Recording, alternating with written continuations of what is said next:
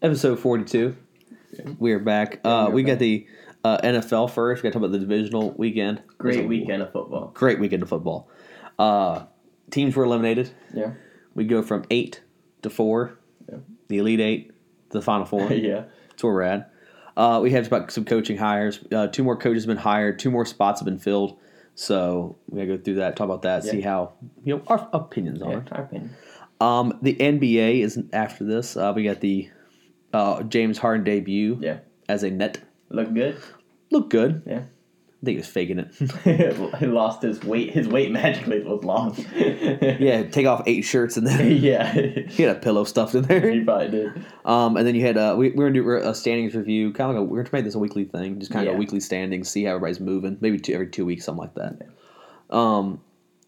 NHL follows that. We got to talk about the standings there, some stuff. I know Brent's happy with the Penguins. Penguins got the first victory. Shootout took us a little while, but we got there. 4-3 shootout. Yep. Took 4 guys. Stopped Ovechkin at the end. Boom. Who actually scored the goal? Gensel.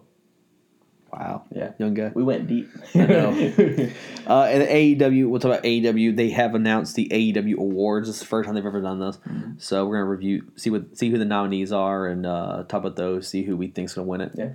Our votes, because you get to vote. Yeah. Online. On TNT. Drama.com. Yep. So we voted. Which about our votes? See who's right. Yeah. See who's right. Yeah. So that's where we're at. We're gonna just jump right into this. The first game up was in the division game, so it was on Saturday. It was the LA Rams at the Green Bay Packers. Mm-hmm. This game was a kind of a blowout, honestly. Green Bay won 32-18. It was a decisive win. It was a decisive win. We'll go with the Rams first. Goff was 21-27, 174, touchdown, no picks. Considering the hand injury. He did not do bad, actually. I was very impressed with the thumb injury. He did well. He didn't take unnecessary things. He did get sacked 4 times in this game. Green Bay did a great job of getting pressure. Yes, it did. Both of the Smith brothers were killing it. And then we also have Cam Akers, who had 18 rushes, 90 yards, and a touchdown. He really improved throughout this playoffs run. Yes. And so if I'm the Rams, I'm definitely keeping Akers as far as your lead back right now. He was a rookie. So he was a rookie this year. So I think going forward, he's going to be the heavy back. He's going to be the guy you put all the weight on. And try to make him a 20 carry back every game. Yeah, yep. Because he did really well. He did very well. Yeah. And then Josh Reynolds was the number 1 receiver. Good number 3. Yeah, 3 receptions, 65 yards. Yep. Robert Woods 8 catches, 48 yards. Van Jefferson had 6 catches, 46 yards, and a touchdown. Yeah, he really improved throughout the year as well. He's a rookie as well. So this was a game that they didn't have Cooper Kupp. We talked about Friday, will they have him kind of, what is his health? And he's out. He did not play that knee injury. It was very questionable going into the game. Yeah. But having Josh Reynolds there as that number 3 receiver, having him step up as that number 2 really helped. And then Higbee was ineffective in this game as their number 1 tight end. Yeah. A'Shawn Robinson had a forced fumble for the Rams. No interceptions, and then no sacks. Yeah. The Packers' offensive line, even without David Bakhtiari, it just nothing. I know, it was amazing. They were shutting down the Rams' defensive line, which was very impressive because they've been murdering teams. Yeah. Matt Gay was perfect, 1 for 1 for field goal, 1 for 1 on extra point. So all things considered. Yeah, all things considered, the Rams did well. They just kind of fell apart injury-wise. Donald was banged up. Yeah, so Aaron Donald was on a snap count, which we did not know he was going to be. Yeah. He was on a snap count, so that hurts. It limits your defense of the pressure you can get inside. Yeah. No Cooper Kupp limits your passing game. So and then with Goff's injury, that limits your passing game even more. Yeah. So everything considered, they did fine. They got to the second round of the playoffs with this much banged up and these many bang up injuries. Mm-hmm. And there's a couple of drives where it's just like, man, they could have done something, they just couldn't capitalize. So for the Rams, there was one drive they had the Packers stopped, but Aaron Donald had a 15-yard penalty that gave Rodgers a touchdown. Yep. So truthfully, this game wasn't as lopsided as it seems, but it was a decisive win from the Packers. It was. Now for the Packers, Aaron Rodgers with 23 of 36, 296 yards, 2 touchdowns, no picks. Good game from Rodgers. Just does Yes. what he does. He also had a rushing touchdown. He had 4 rushes, -3 yards, but a touchdown. So good job, Rodgers. Greatest rushing stats Yes. of all time. And then Aaron Jones had 14 rushes, 99 yards, and touchdown. Solid game. Yes, solid game from him. Jamal Williams had 12 rushes, 65 yards. Another solid A.J. game. Dillon, 6 rushes, 27 yards. Did get hurt Yes. in this game. I don't know the severity of it, but it didn't look good. So we'll see about next game because he's their punishing back. Yes. As far as put him in there and just punish. And so that's going to hurt them next week against who they're going to be versing. But Alan Lazard had 4 receptions, 96 yards, and a touchdown. Devontae Adams, 9 receptions, 66 yards, and a touchdown. Tanyan had 4 for 60. Valdez-Scantling, 4 for 33. And then Equidemius St. Brown, 1 for 27. Aaron Jones, 1 for 14. Yeah. I mean, when your lowest pass was 14 yards, that's pretty impressive. I mean, is. from one guy, it was 14 yards, and it's still very good. It is. Looking at this receiving core, everyone's wondering how Troy Hill would go against Marquez Valdez-Scantling. Held him pretty much in check. Mm-hmm. How would how would Devontae Adams face off against Jalen Ramsey? Adams still had a good game. Yeah, he did. And then but Lazard stepped up when he needed him to. Yes. Had the big play action pass. Yes. Got him on touchdown. He did drop one that should have been probably a touchdown. Yeah, it could have been another touchdown, but he dropped it. Yeah, but he caught the one that mattered. Yes. Fumbles. A.J. Dillon had a fumble, did not lose it. No picks. Rashawn Gary had 1.5 sacks. Yes. On the day. So Darius Smith had a sack, and then Kenny Clark had a sack and a half. Yeah. So, I mean, they got a lot of pressure all day against this team. Yep, and then Mason Crosby was perfect on the day. 2 for 2 on field goals and 2 for 2 on extra points. Shocker. Yeah, shocker. He always makes every field goal in the playoffs. So with this win, the Rams head to the off season, and the Packers are moving on. The Packers, being the number 1 seed in the NFC, will host the NFC Championship game in Lambeau. Yes. This is interesting because I didn't know this. This is Rodgers' first time. I heard about that. Yeah. Hosting the NFC Championship game. That's interesting because that means crazy. he's gone on the road every other time. And Rodgers for the past couple years, I go back to the one that he just had against the 49ers, and they couldn't stop the run. Yeah. You go back the time before that was against the Falcons, could not stop the pass. They had no secondary. No.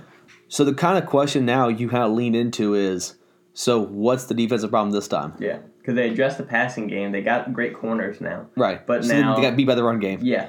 But now they can stop the run game. Yeah. So what's gonna happen now? What's gonna give? What's gonna be that Achilles heel for this Packers team? Yeah.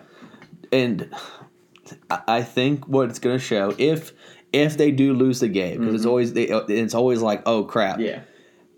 I think it's gonna be the lack of receivers that they had addressed. I think that's gonna be the next big thing that you'll see. Yep, I think that as well. And then also with the David Bacchiardi injury, I think that's going to be... Terrible last name. I know. Why has it got to be so complicated? Smith. I know, please. But with that injury, I think the team that they're going to be versing can really capitalize on that. Yeah, we'll talk about that in a second. Yeah, we'll talk about that in a little bit. Yeah, so we know, but at this point, we know the Packers are hosting the NFC Championship game in Lambeau. So, what a game. Yep. What a game it's going to be. Yep. Now we got the Ravens at the Buffalo Bills. Yep. So me and Brent had the Packers win that game. We had them decisively winning, and it was a decisive win. In this game, it was the Ravens versus the Bills. Yeah. We both picked the Bills. We both picked Buffalo. We said Josh Allen would look good. Yeah. And nobody looked good. Yeah, nobody looked good in this game except Teron Johnson, who got the pick 6 in his game. He looked really well. Final score was 3-17. And it was just a terrible game for this Baltimore team. Yeah. Let's talk about the Bills real quick. Yeah. Let's talk about Josh Allen.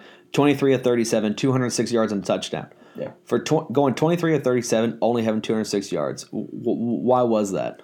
I think it's just the wind. The weather was such a factor. Yeah, they couldn't throw the ball deep and when they did, it would be like you're on just the wind would take it off. So keep that in mind because the stats are very much affected by this. Yes, it is. Devin Singletary 7 for 25. Why do they not have a rushing game with him? I don't know. They for some reason at the whole pretty much first quarter they didn't run the ball. I don't think they ran it once in that first half. No, I barely saw them run it at all. So I don't know why. I guess that was their game plan going in. But with the wind, I think they should have ran it more if they wanted to blow this team out, which they still kind of did. 14-point win. Yeah, 14-point win. But if they really wanted to blow them out, if they got the run game going consistently, play action off of it, and kind of you couldn't really hit the deep balls honestly, but you could do something with it. Yeah, passes above 15 yards were no goes. Yeah, it was windy. Stephon Diggs, 8 catches, 106 yards on a touchdown. He had a fantastic game. Yes, Diggs being Diggs. Yeah. John Brown, 8 catches, 62 yards. And then this one was the shocking one. 2 targets, no catches, Cole Beasley. Yep. Why was Cole Beasley, especially with the win, not a factor in this game? I know he had a banged up knee coming into the last game, and he was hurting really bad. And I guess this game, it just kind of was like, well, we got the lead, kind of rest him until we need him, I guess, and then didn't play him too much. But Cole Beasley, I think, he'll be fine for next game. I think he'll do a lot better next game than this one. Okay. Josh Allen had a fumble. Didn't lose it. Yeah. Mario Addison, Josh Norman both had forced fumbles. And like you said earlier, Tyron Johnson, 1 interception, 101-yard pick six. Yep. Longest pick six in postseason history. He tied the record that only one other guy has. Yeah. So, I mean, that's awesome. It is. I mean, awesome. Having playoff records is awesome to have. It is. And then Levi Wallace had a sack. Jerry Hughes had 2 sacks on the day. And then Mario Addison had a sack as well. Yep.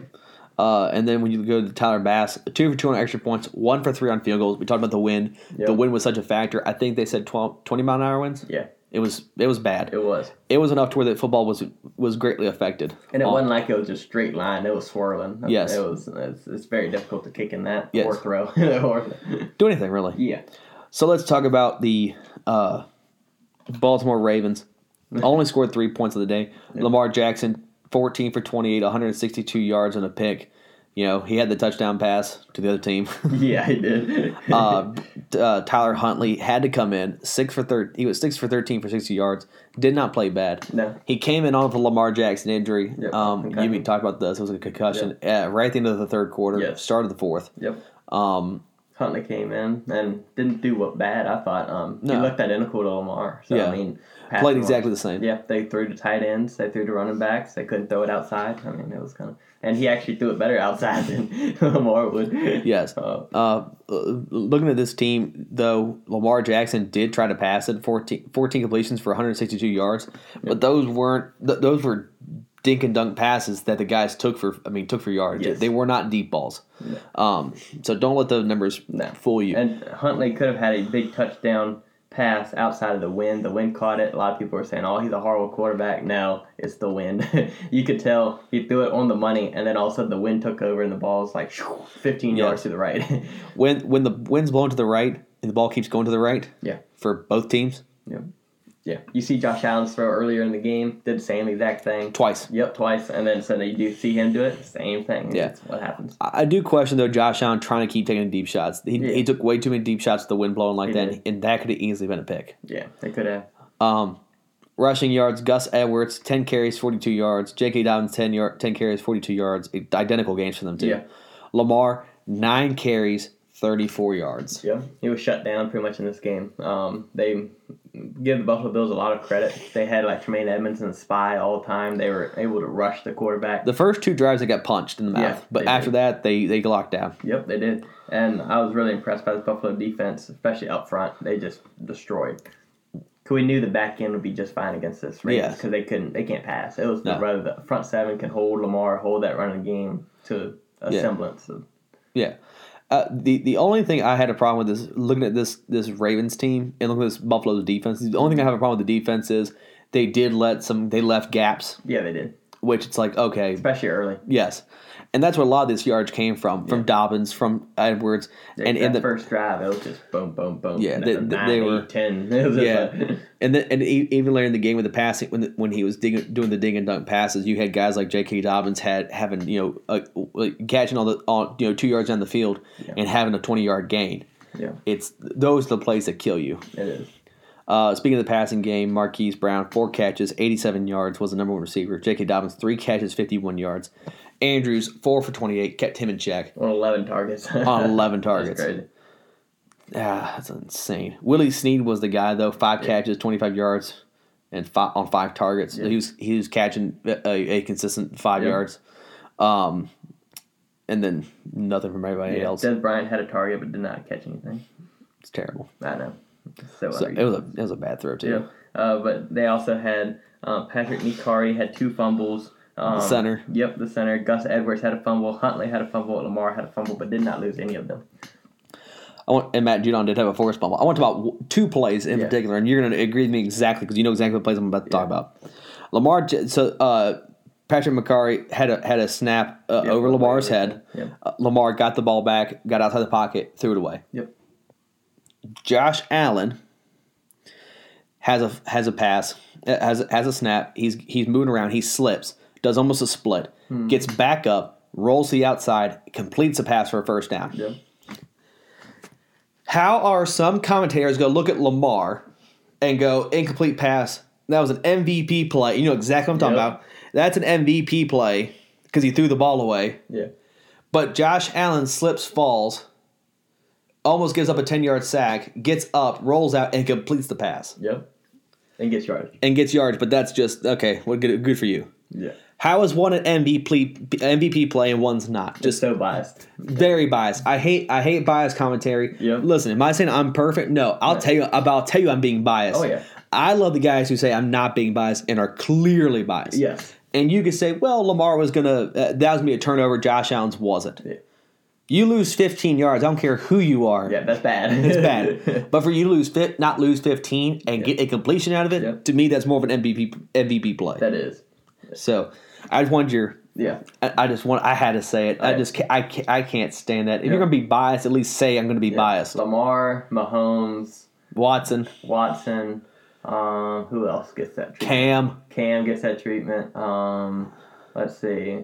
There's a couple other guys. Yeah, probably Rodgers sometimes. Rodgers gets it sometimes. Brady gets it sometimes. Breeze never really gets it. Breeze never really got it. No.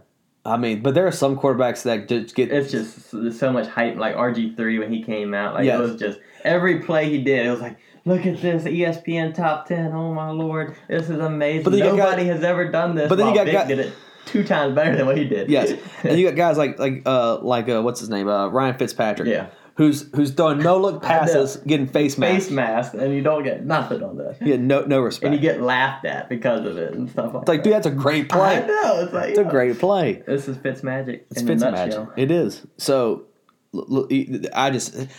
I hate it. Listen, that's one thing that me and Brent will definitely say that we will tell you if we're being biased. We have our Cowboys opinions. We are being. I'll say we're being. You can say we're being biased, and we are. Yeah, we are. It's because we're critical of them, but yes, we're very critical. Yeah, we're very critical. Very critical, yeah. But we do praise them. Yeah, we do. When praise is needed, praise is given. Yeah, it is. When you need to go, you suck. We will let you know. We'll let you know. It's we try to be as down the middle as we can. Yep. But do we have bias sometimes? Yes. Are there players we like more than others? Yes. That's human nature. Yeah. Let's be honest. Yep. It is. But I hate the commentators that just go, I'm not biased, and then does that. Obvious bias. It's so just so annoying. Yeah. Take Chris Collinsworth off of freaking football. I know. He's so annoying. And his son. Take them both. Please, yeah. Because his son is him. He is. He looks just like him. He talks just like him. He sounds like him. He does. Take them both. Yes. Oh, put Romo at prime time, please. Yes, just Romo every game. Every game should be Tony Romo. But Judon had a sack. McAfee had a sack as well. Not Pat. Yeah, not Pat. Purnell. Yeah, Purnell. Another P. But Justin Tucker, this was the big thing that everybody was freaking out about. This is why we made a point of the win. Yep, he was 1 for 3 on field goals. 34 was his long field goal. And so I think he missed a 45 and a 47. Yeah, they were long field goals. It wasn't. They weren't 20-yard field goals. Yeah. These were long field goals. Although Tucker should make them with the wind conditions, they were barely misses. Both of them were doinks. Mm-hmm. They were. So it's not like he's missing it by, he's not pulling wide like left. Dan Bailey, where he was over there like shanking things. Yeah. No, that's a shank. Yeah. But he's not pulling wide left by 8 feet. No, it's the wind. Now, is Tucker the greatest of all time? One of the greatest kickers of all time? He should make those and account for the win. Yeah. Yes, but it's so hard to do. It is. So for everyone if you condemn Justin Tucker and go, oh, he should be gone. The most accurate kicker title, get that out of here. Yeah. He's still the most accurate kicker in the National Football League. Yeah. He's still he's a top 5 kicker all time. Yeah.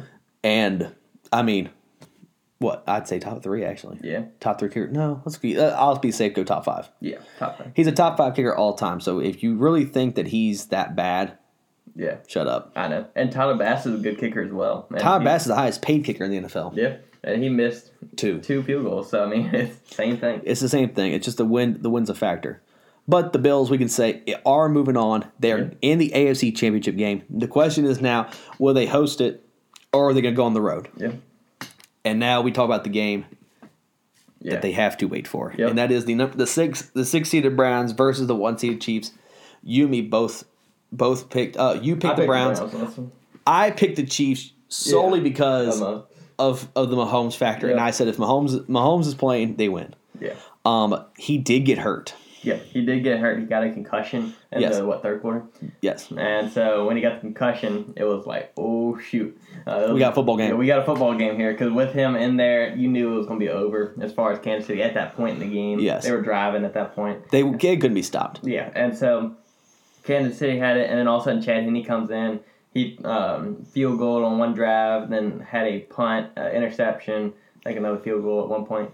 But the Browns defense were able to hold them. Then Browns touchdown, drove down there to the goal line, pretty much scored, I think, another touchdown as well. Or they scored one touchdown third. Yeah, they scored two. They scored two. Yeah, they scored two. And then so they scored touchdown at third, touchdown at fourth. And you're like, oh shoot, they just need to get the ball back. And so at the end of the game, it was wild because the Chiefs were like, it was a sack by Myles Garrett. And then they got the first down after that, and then they got a penalty, and then no, you're right. It was a sack by Myles Garrett, and that was pumping the team up. Yeah, it felt like the Browns were good. It was third and 15. Like 15, yeah. Third and 15. Chad Henne scrambles, gets it to. He dies. Yeah, most meter. It was third and 15. He got 14 and a half yards. So it was like 4th and a half yards. It was fourth down in inches. Yep. And then Andy Reid the ballsiness of this play. It was amazing. It is insane. He gets to the line. Henne's in shotgun, so you know they're not going to do a sneak. Yeah, of course. If they do handoff, it's going to be stuffed. Right. So the assumption is easy call here. They're going to get the clock all the way down. They're going to either take the delay game or try to get the Browns to jump. Yeah.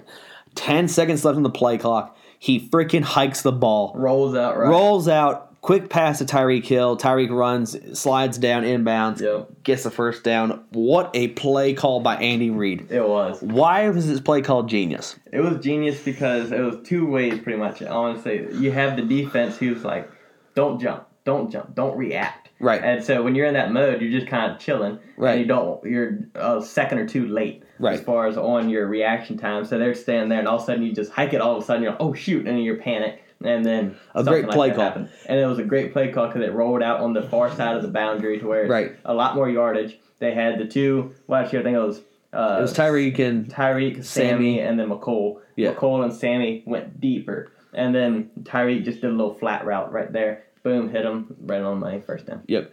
Like I said, 10 seconds on the play clock. Yep. No one's expecting to hike with 10 seconds left. And with a backup quarterback. Yeah. So it was amazing. It was a great play call. If they didn't work, they probably would have lost the game. That's how close. I mean, that's how much of a play call this was. It was. Let's look at the stats real quick. Patrick Mahomes, 21 of 30, 255 yards on a touchdown, was knocked down in the middle of the third quarter. But for 2.5 quarters, you're 21 of 30 for 255 yards on a touchdown. He was going to eat the rest of that day. Yeah, and at that point in the game, it was 19-3. Right. When he went out. And then Browns got rolling. Yeah. And the Browns got rolling. Chad Henne, 6 of 8, 66 yards and a pick. We did talk about the one pick he overthrew. Yeah, he overthrew Tyreek. He was just like, Tyreek, somewhere down there, threw it up. But nope, did not work. Nope, it did not. Darrell Williams. I'm sorry, Darrell Williams. 13 carries, 78 yards. This was interesting. Clyde Edwards-Helaire is not here. Yeah. They went with Williams. Why not Le'Veon Bell? Yeah, I don't know. Le'Veon just needs to be in a Steelers uniform. I mean, that's what it needs. That's why I see it. Just with the Jets and with the Chiefs, it's just he doesn't look the same as far as. No. I think it's just that it was that special city ability, that city with the line. They knew how to block for him, and that's the thing because Le'Veon's so patient in the field that linemen have to know how to block for him. They have to be patient, hold the blocks a little longer, that kind of stuff to open holes for him.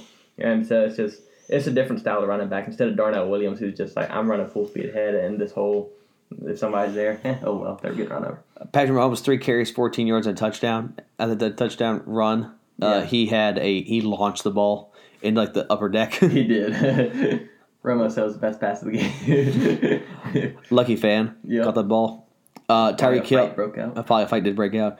8 catches, 110 yards from Tyreek Hill. 8 catches, 109 yards, and a touchdown from Travis Kelce. Yep. Didn't get as many yards, but got the touchdown. Yep.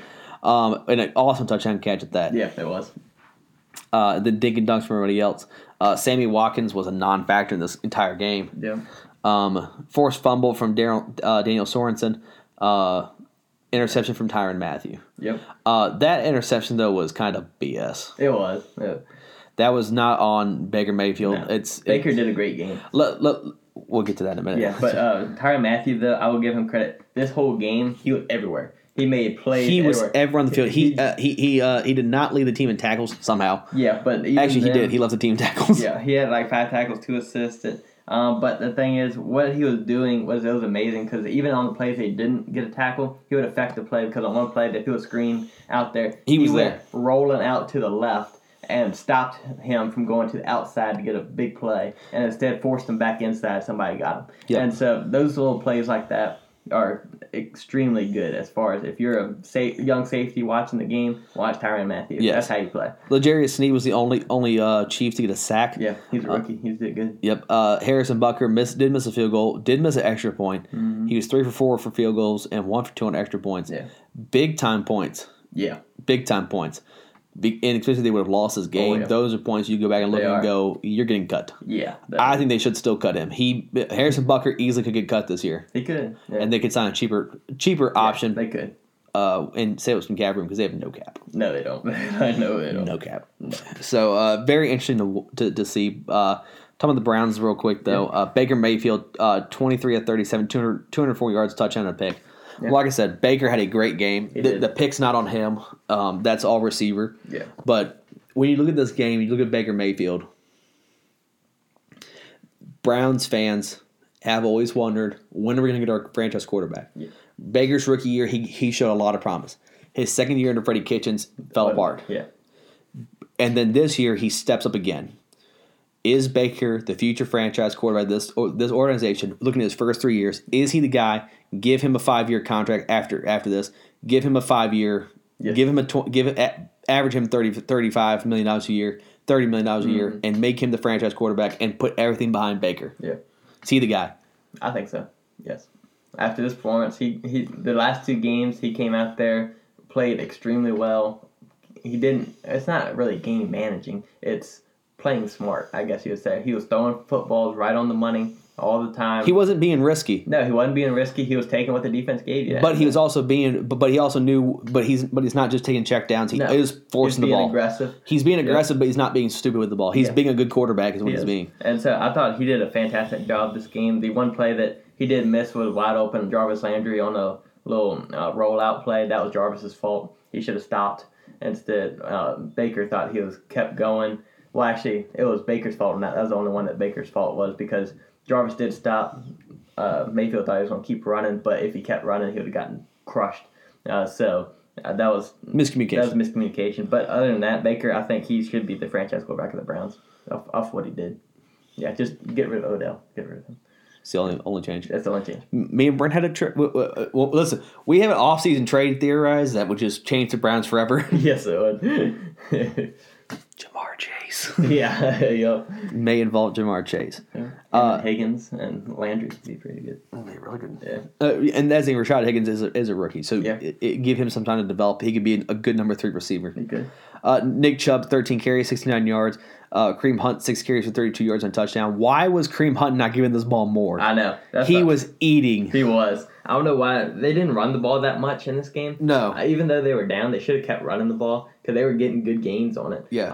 And so I don't know why they stopped running the football, but that's coaching. That's coaching. And Stefanski is a rookie head coach. He is. And let's give him a little bit of credit because he got the Browns to the second round of the playoffs. Yeah, he did good. But I think the moment got a little too big for him in this one, just as far as his first game. He showed himself being a rookie head coach. Yeah, he did. He has not looked like a rookie head coach this entire year. until this game. Today, he looked like a rookie head coach. He's going up against Andy Reid, one of the best play callers in the business. Yeah. And so it's just one of those things. You look at one side, you're like, oh my goodness, look at this, and then look at that. But the Browns do a simple offense, a very simple offense, and they try to go a little complex, try to be more like Kansas City, and it backfired on them. Never works. No. Remember, teams that try to look like Belichick never win. Never win. Nope. Against Belichick. You got to be your own. Yep. Higgins was the number one receiver, 5 catches, 88 yards. Yep. Should have had a touchdown. Should have had a touchdown. He dove for the pylon. Daniel Sorensen came in, hit the ball, knocked it out of the end zone. Touchback, Kansas City ball going the other way. They should change that rule. For the love of God, change that rule. That's a bad rule. It's a horrible rule because you're penalizing someone trying to score a touchdown. Right. That's what you're doing. And so I can see maybe penalizing it to where it goes out of bounds. Okay, you get the ball at 20. Right. That's fine. As a touchback there. Yeah, as a touchback there, it's still the Browns' ball, but they get the ball at the 20. Right. And instead, they give it back to Kansas City. I think it's the stupidest rule. I understand why they had it at one point because when they were playing the old school football, it's ground and pound. The scores were like 10-7. Right. So, I mean, if you did cause a fumble, went out of bounds, hey, that was a great play. You won the game pretty much. Right. But now it looks stupid. It looks stupid. And so, especially that call because it's a helmet hit they did not call. Yes. That's a hit. That's a hit that you have to call. Yeah. Especially in a big game like this. And I'm not a fan of some of the calls are crappy. Oh yeah. But if you're gonna call them, keep them even. Yeah. Definitely. Keep it even. When it actually happens, do it. Right. And that caused that changed the game because you add 7 points to this league. What's the score? Yes, and they win. So they win. Mean, and it was right at halftime too. It was right before halftime. They score a touchdown. They would get the ball back. Momentum clearly on your side. Change. So then it's 19-10. You're getting it was 17-10 at that point. 16. 16. Yep, it was 6. No, it was 19. They had 19 points in the second quarter. Because they went down right after that scored field goal. My apologies. Yes, you're right. But it was 19-3 going into half. But if they scored a touchdown, it'd be 19-10 going into half. Get the ball back. They could go down and score a touchdown. 19-17. Totally different game. Yeah. And then if Mahomes still got hurt, it would be over. Yeah. Browns would easily win this game. Yeah. And so it was but like you said, Rashad Higgins, Njoku had a great game, 5 for 59. He showed up big. Austin Hooper, 2 for 16 was a limited factor. He was. So using Njoku was really nice. Jarvis, 7 catches, 20 yards and a touchdown, was ineffective this game. Yeah, he was. I mean, he got catches, no yards. Yeah, he got shut down. Fumbles. You had the one from Rashad Higgins that was lost. That was the only fumble. Yeah. Interception. Carl Joseph had the interception. Yeah. Myles Garrett had the only sack of the game. That was late. Huge sack though. It's a late sack. That was the only one. Cody Parkey 1 for 1 on field goals, 2 for 2 on extra points. He was perfect. Cody Parkey only missed 1 playoff field goal. Wonder which one that was. I don't know. Double doink. Yep. Look at this Browns team though. They head to the offseason, just like the Rams, just like the Ravens. Yep. It's clear to me what they need. Yes. It is. And it's not on the offensive line. Their offensive line is solid. Yeah. They had some health problems, but when they get guys healthy, but even the backups that came in, they did fine. They were solid. Yeah. This line is fine. You have 2 great running backs. You need that X receiver, though. Yes. You need that big receiver that's like, I'm going to you in trouble. Yes. Njoku and Hooper, they're fine tight ends right as 1 and 2. It is literally you need another receiver. Yep, that's the only thing. And then defense. That's it. Defense, for the love of God, because they couldn't do nothing. No. They couldn't stop the pass. They couldn't stop the run. Nope. They couldn't do crap. And I didn't like the game plan, honestly. No, the defense coordinator needs to be fired. Yeah, because at the beginning of the game, they just played zone the entire game. Against Mahomes. Good luck with that. Like, yes. I mean, he'll pick you apart. You got to bump those receivers. You got to be physical, extremely physical, and you got to blitz the tar out of them. Yes. To try to get to Mahomes before he can throw it to anybody. That's what you do. The only guys on that roster. And mix it up and be exotic as all get out. The only guys on that roster that I could actually give credit to on the defense side is Myles Garrett, of course. Denzel Ward's fine. He's been banged up all year. Yeah. Everybody else, though, is just there's some inconsistencies. And Carl Joseph is good. Carl Joseph's fine. Terrence Mitchell's fine. They just need linebacking core, pass rush. They need a guy to complement Myles Garrett. Yes, they do. If they don't get that, they're going to need to get the interior line as well. Yeah, they need a line. Yeah. Take Myles Garrett out, you need to redo the whole line. Yes, definitely. Adrian Claiborne's a nice piece, but he's not a star. No, you need a starter unless he goes up against Cowboys. Anyways, a starter when it was the Cowboys. Yeah, I know. So the Chiefs won. The Chiefs are hosting the AFC Championship game. Yeah. This is the first time an AFC team has hosted 3 straight championship games. Yes. The only other team to host 3 straight championship games was the 2002 to 2004 Philadelphia Eagles. What is the one thing in common both teams have? Andy Reid.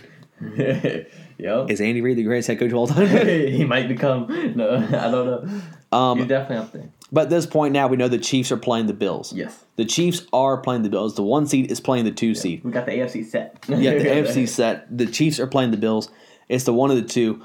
The matchup at this point in the season, towards the end of the season, everybody kind of figured we would see. Yep, it is. And that was the Buccaneers at the New Orleans Saints. Breeze, Brady. Yeah, now goes the Breeze and Brady. The most talked about game entering the week, the most hyped up game, and it delivered. It did, 100%. It delivered. Let's talk about Tom Brady's stats real quick. Yeah, 18 for 33, 199 and 2 touchdowns. He did have a tough game. He did. Most of it wasn't really his fault to an extent. Rob Gronkowski, the throws to him, it was just like they were off just a hair. Just a hair off. I don't know whether it was Gronk just a hair, a step, like half a step slow today or something. Woke up on the wrong side of the bed maybe. But or just Brady just getting a little too strong a little bit for his 43-year-old or 44, however old he is, 50, 60, 70, 80, I don't know. This 80-year-old quarterback still throwing dimes. Yeah, I know. But he's still showing that arm strength is a little too much. He did.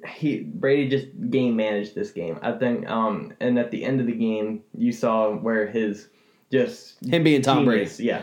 Hitting Tyler Johnson caught 12 passes the entire year. Hits Tyler Johnson from Minnesota, rookie, on this beautiful throw, and it was a fantastic catch. Like that catch, he caught it and whipped around and kept the ball. Like how hard that is to do. I've tried to do that. You have no idea how hard that is. You have no idea. You catch it, and when you flip, the ball is like 30 yards to the left. You're like the momentum of that catch is amazing. And then the dime that he dropped to Scotty Miller. That thing was beautiful. Scotty Miller. Yep. But the crazy thing is, you got AB, you got Mike Evans, you got Chris Godwin, you got Gronk, you got Cameron Brate, and who is he throwing to? Scotty Miller, Tyler Johnson. It's like what? Leonard Fournette for a touchdown. Like of all people, he throws to Leonard Fournette the buttery hands, man. He catches it. It's like and he catches it, goes for a touchdown.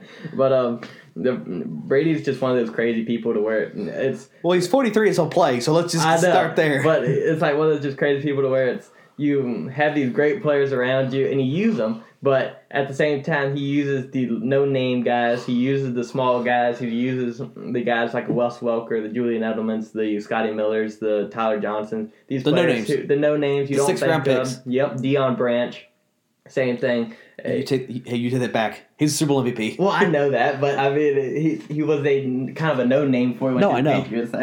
He's a no name. He's just a no name. If you take that game away, what has he ever done? I know it's the same. Nothing. Thing. I know. Everyone knows him because he's. If you know him, it's because you know him as a Super Bowl MVP. Yep. There's no other reason you know. I mean, unless you're a Patriot fan, then a true Patriot fan, you would know him. But for the most part, he's a nobody. Yeah, it is, and. It's just one of those crazy things with Brady that's awesome to see. But Leonard Fournette had 17 rushes, 63 yards. Ronald Jones, 13 rushes, 62 yards. Brady, 5 rushes, 2 yards, and a touchdown. That touchdown celebration was hilarious. That went right up to the ref. He's like, high five. The ref didn't do nothing. He's just like, okay. He walks away. That was the funniest thing. Tom Brady took us behind the curtain and really showed us. He did. Showed us the real Brady. The nerdy Brady. just hilarious. That was just goofball. So touchdown celebrations are usually rehearsed. Yes. The fact that he possibly thought, if I score a rushing touchdown today, I'm going to get this is mine. This is going to be my celebration. I'm going to high five a ref. That was so funny. And you got all these other guys like, oh, let's do this. Let's do this. Tom Brady, I'm going to high five a ref. I can see it now. Hey, Gronk, guess what I'm going to do? What you going to do, Tom? What you going to do, Tom? Like, just like with his laugh. It's so funny. But do we get a beer after this? Yeah. And then Leonard Fournette, Ronald Jones, both of them ran the ball extremely well. Great power. Both of them are running really well right now. Ronald Jones was kind of banged up coming into the game, kind of re-injured himself to an extent at the end, but it wasn't really horrible. But he at the end when he busted that big run to really kind of seal the deal, kind of, sort of, and really get him rolling. When he hit that run, it was like, okay, like he's back. So the final score was 30-20 Tampa Bay. So Tampa Bay is moving on. We do know this. Tampa looking forward to looking to their next game. Do you start Leonard Fournette or Ronald Jones? I start Leonard Fournette. I mean, he's been running really well. Just keep him going. And with the injuries to Ronald Jones, we don't know his health. Yes.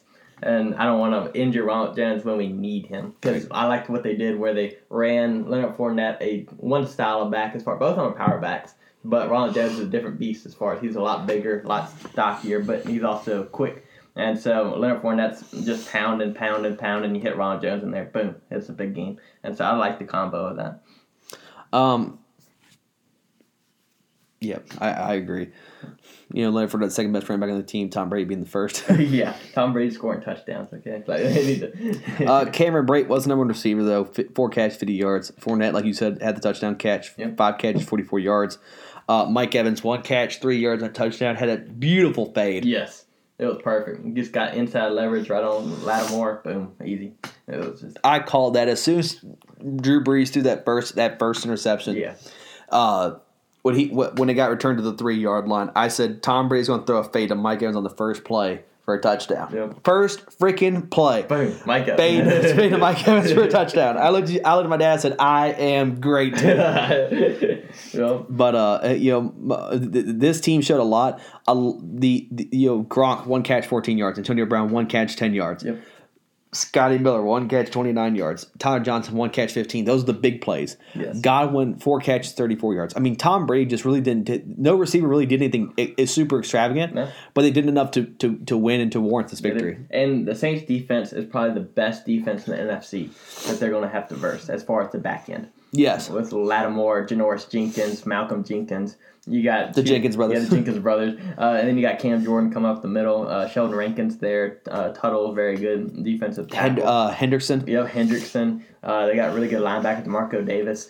So, I mean, DeMarco Davis. But this team is... Montateo? Yeah, Montateo. Yeah, his imaginary girlfriend as well. The 12th man. The 12th one. The 12th person. Yeah, the 12th person. But this is definitely the best. Saints defense is definitely the best in the NFC, and Tampa Bay were able to score 30 points on it and able to. Tampa Bay Rays? Did you see the Rays? No, I said Tampa Bay was able to score. Oh, they said the Tampa Bay Rays. I'm like, oh my god. No, wrong sport. But Brady did have a fumble, did not lose it, and then Antoine had a fumble recovery. Yep, off of Antoine Winfield Jr. forced fumble. Yep. Sean Murphy-Bunting had a Vic. Mike Edwards had a pick. Devin White had a pick. Murphy-Bunting almost returned for a touchdown. Yeah. Almost. I mean, almost 3 yard. I mean, the 3-yard line. I mean, that's kind of where it was like. Yeah. Almost. On the sacks though, nobody got home on one. Nope. That's huge because you got guys like Shaq Barrett, you got guys like Devin White, Levante David, JPP, Ndamukong Suh, and you know that Breeze needs Todd Bowles loves to blitz. Yeah. He loves to call it blitzes, and the fact that nobody got home on one says something. But like you and me, and then let's get the kicking real quick. Ryan Suckup, 300 points, 3 on field goals. Had a great game. But like you and me said on Friday, the biggest thing for Tampa Bay to beat this team is force Breeze to turn the ball over, force him to do checkdowns. That was the biggest thing. If he wants to throw the ball deep, make it a turnover. Yes. But make him check the ball down. And that's what happened. Yep. He had when they blitzed, Breeze had no time. He had all pressure, and it got to him. Yep, it did. Breeze was 19 of 34, 134 yards, 1 touchdown, 3 picks. It was one a great game from Breeze. And considering this is most unlikely the last game he'll ever play, sad. It sucks. Yeah, it does. You kind of want him to go out there again and play again, but at the same time, you can tell looking at Brady, looking at Breeze, there's a big drop off as far as Breeze right now, as far as how he's playing. Yeah. Plus with 2 seasons back-to-back injuries. Yes, and Breeze mentally, he's there as far as where to throw. He'll always be there though. He'll always be there. But it's just the physical side. He's not able to throw the ball downfield. And on that trick play that they did with Jameis Winston, he was 1 for 1, 56 yards and touchdown. With the trick play with Jameis, you could have run that with Breeze. You could have done the same exact thing. Yeah. But why didn't they do it? He couldn't throw it that far. Right. And they were scared that he couldn't do it. And that's one of those things that you see it's really sad to see a legend like that just But it happens drop all off. But it happens to all of them. So I mean, it's just really sad to see. But Drew Brees, if this is his final game, he had obviously great career. And when guys talk about and now when you look towards the offseason, players like Brees, players like Fitzgerald will not announce their retirement until later. Yeah. But as legends announce their retirement, we will talk about their careers. We will talk about their legacies. We will talk about stuff like that. We will open up Hall of Fame conversations to all of them. Some of them are open and closed, but some of them do need debated. As retirements come up, we will talk about all of them. Yes, we will go through all of them. We'll discuss them all, and we will go in detail on some of them. On some of them, some of them we won't, but most of them we will. We'll go in detail to talk about their careers. Drew this is his last game. Yeah. What a career. Yeah. What a legacy. What a player. And I guess thanks for the memories. Yeah. I mean, if it's the last one, thanks for the memory, Drew. Yeah. It was an honor to watch you. Yeah, it was. It really was. It truly was an honor to watch one of the greatest passers. Yeah. Ever play. It was. Ever pure passers ever play. Yeah. He was. Alvin Kamara, 18 carries, 85 yards, no touchdowns. Shut the run game down fairly for the most part. Yeah. They couldn't get anybody else running. They didn't have the 1-2 punch with Latavius Murray. No, was hurt, Latavius, and also Taysom Hill was hurt as well. So X factor. Yep. Traquan Smith wasn't a receiver. 3 catches, 85 yards, and 2 touchdowns. Phenomenal. One of them was a 56-yard trick play. So yeah. take that away. Yep. Emmanuel Sanders, 6 catches, 84 yards. Jared Cook, 5 catches, 28 yards. Alvin Kamara, 3 catches, 20 yards. They shut down the check down from Kamara. Yes. And Devin White, again, he was in coverage against Kamara, shut him down. Devin White is playing phenomenal. The biggest story, though, 4 targets, no catches, no yards, no touchdowns. Michael Thomas. Michael Thomas was a no-show this game. What? No-show. What? No-show. What? He did nothing. He did. Who? Where? Where? You're like, where's Waldo? I mean, this dude was nothing. The only time I heard his name is when Brees got picked. Yeah, yo. It was like, oh, there he is. It was like, it's going to him. He got picked. Yep. He played horrible in this game. I don't know whether it was injuries. I don't know what happened. But he didn't want to play. Yeah, he didn't want to play either one. But that's Brees' number one target, and to show up like he did, and possibly Brees' last game, that's bad. Jared Cook, 1 fumble, 1 loss. That hurts. It did. No interceptions on the day. We talked about Brady's stats already. They did have a lot of pass deflections, though. Yeah. So, I mean, they were contested balls all the way across. Brady sometimes threw a little risky. Threw some risky business. He did. Demario Davis did have a sack on Tom Brady. Yep. He was the only one who could get around Tom, which was shocking. Yeah, and Lutz was 2 for 2 on field goals, 2 for 2 on extra points. Yep. But for the Saints, this is their last game of the season. Next year, obviously, the quarterback position is definitely going to be the talking point. Yeah, the center of attention. But the defense is solid. I mean, as long as they can bring everybody back for the most part, I think you're solid all the way across. Yeah. I mean, I think you need one more receiver. Yeah. Oh no. Talk about let's go defense first. Okay, defense. Linebackers maybe. A true safety. A true safety. With Malcolm Jenkins back there. But maybe a solid number 2 corner. Yeah. I mean, but there's really nothing you need. No. Offensively, the offensive line's fine. Stacked. Yeah. I mean, stacked all the way across.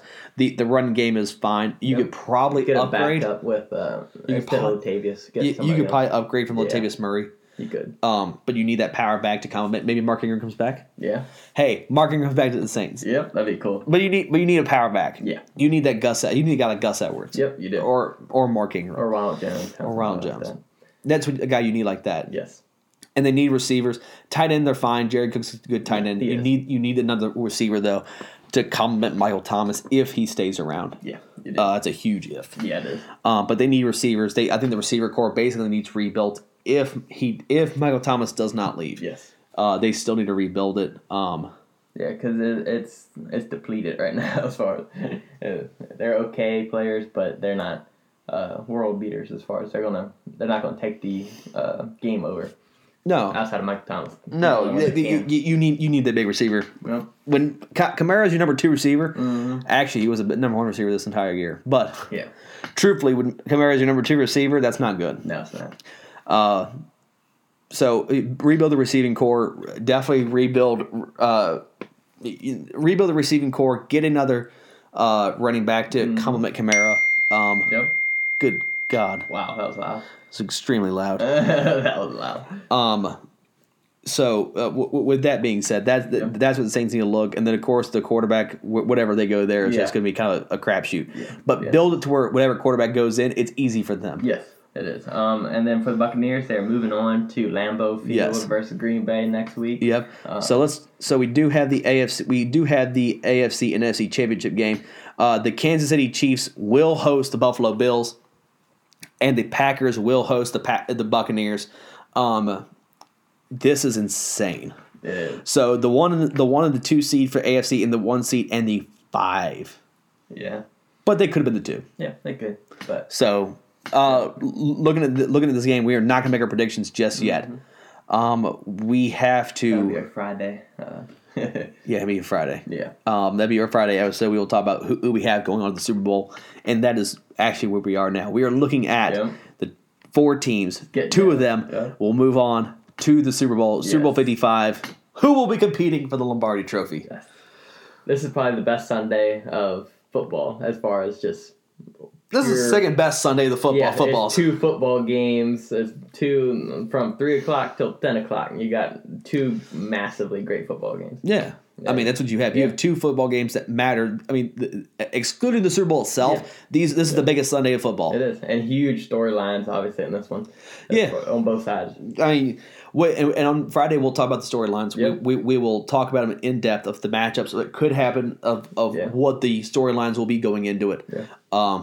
But, my God, that's going to be awesome. It is. Be an awesome NFL weekend. couldn't have asked for 4 better teams to play. No, you couldn't. No. You really couldn't. No. I mean, I guess the Steelers. No. They're just so fantastic. Oh, yeah, sure. The only better one would be Browns against the Bills. That's just perfect. Whoa. Don't get me started on that. I know. Could you imagine 3 years ago if you would have said the Browns and the Bills in the AFC Championship game? I would have looked at you and slapped you across the face. That would be like, what the crap are you talking about? Are you on drugs? I know. But nope. Those are set. The Buccaneers and Packers will be the 3 o'clock game. The Bills and the Chiefs will be the 6:30 game. Jeez, this is gonna be awesome. I'm just going holy crap. But we're not making our picks. Nope. We gotta see the health, especially for one particular player, before we can make any picks. Definitely. But holy crap, it's gonna be awesome. It will be. So excited. Before we move on to anything else, we do touch about the NFL still real quick. Yeah. And that requires a coaching. Yes, some coaching hires. Brandon Staley, the defense coordinator for the Rams, is going next door to the Chargers. Yes. For the LA. He's moving so far. Yeah, he is. This is a good move, I think, for the Chargers. I think Brian Dable would have been the better choice as far as just for he's the Bills' offensive coordinator right now. I think he would be perfect for Justin Herbert to develop Herbert into a great quarterback like he did Josh Allen. Yeah. But Brandon Staley, I think, will do a good job. Defensively, they're going to be solid with Bosa and with Melvin Ingram, and then with Brandon Staley is going to get those guys playing extremely well defensively, which will help Herbert, obviously.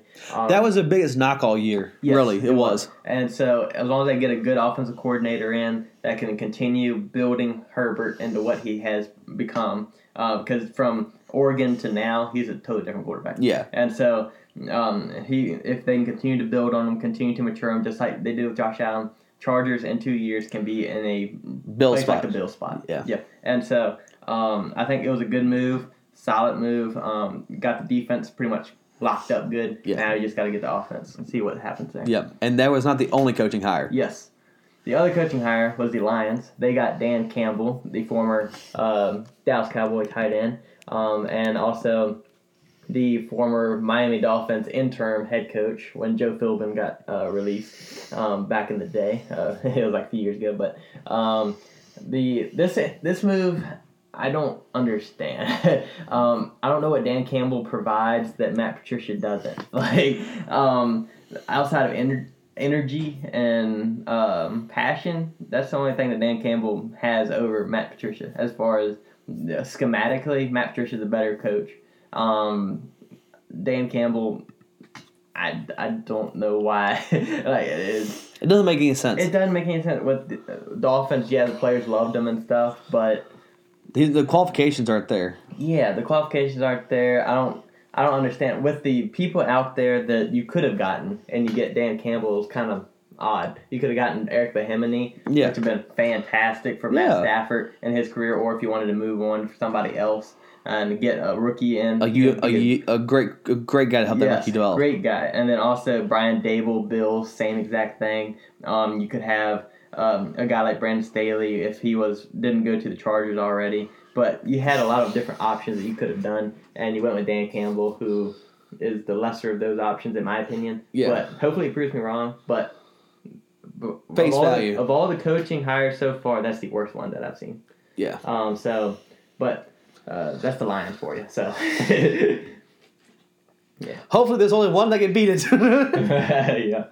Kellen Moore to the Eagles. Give me hope. yeah, please just give me hope. Say that they've interviewed him for a second time or something. That would just make my day. I know. Brian Schottenheimer. Yeah. That's if Kellen Moore's gone, I want Brian Schottenheimer. Yep, he'd be good. He could transform our offense. This is something we've agreed upon. We've agreed on Brian Schottenheimer. Yes, we have. So that wraps up the NFL completely. Yeah, it does. Now moving on to the NBA. We're going to hit the standings real quick, and then after that we'll talk about James Harden's debut as a Brooklyn Net. Yes. So first off, the Eastern Conference in the Atlantic Division, the Celtics are still leading the division, 8 wins, 4 losses. Even without Tatum's COVID and all kind of other COVID things going on, we're still at the top of the division somehow, some way. We did get blown out by the Knicks last night. Bad day. Move on. Bad day at the office. Yeah, bad day at the office. No Tatum. But the Celtics got blown out, but still number 1 in the division. Number 2 overall. Yeah, number 2 overall. 76ers are 9-5 right behind us. 8-6 are the Nets. 6-8 are the Knicks, and then still 4-8 at the bottom is the Raptors. And then for the Central Division, the Milwaukee Bucks are leading the division now at 9 wins, 4 losses. Regular season Giannis is happening, but postseason, different story. Pacers are number 2 at 8-5 in the division, in the Central Division, and then Cavaliers 6-7, Bulls 5-8, and then Pistons 3-9. And then for the Southeast Division, the Magic are still leading the division at 6-7. This is still kind of a shocker. The Hornets are 6-8. Right behind them. Gordon Hayward's been playing really well. LaMelo Ball's been doing exceeding expectations. By far. Yeah, by far, yeah.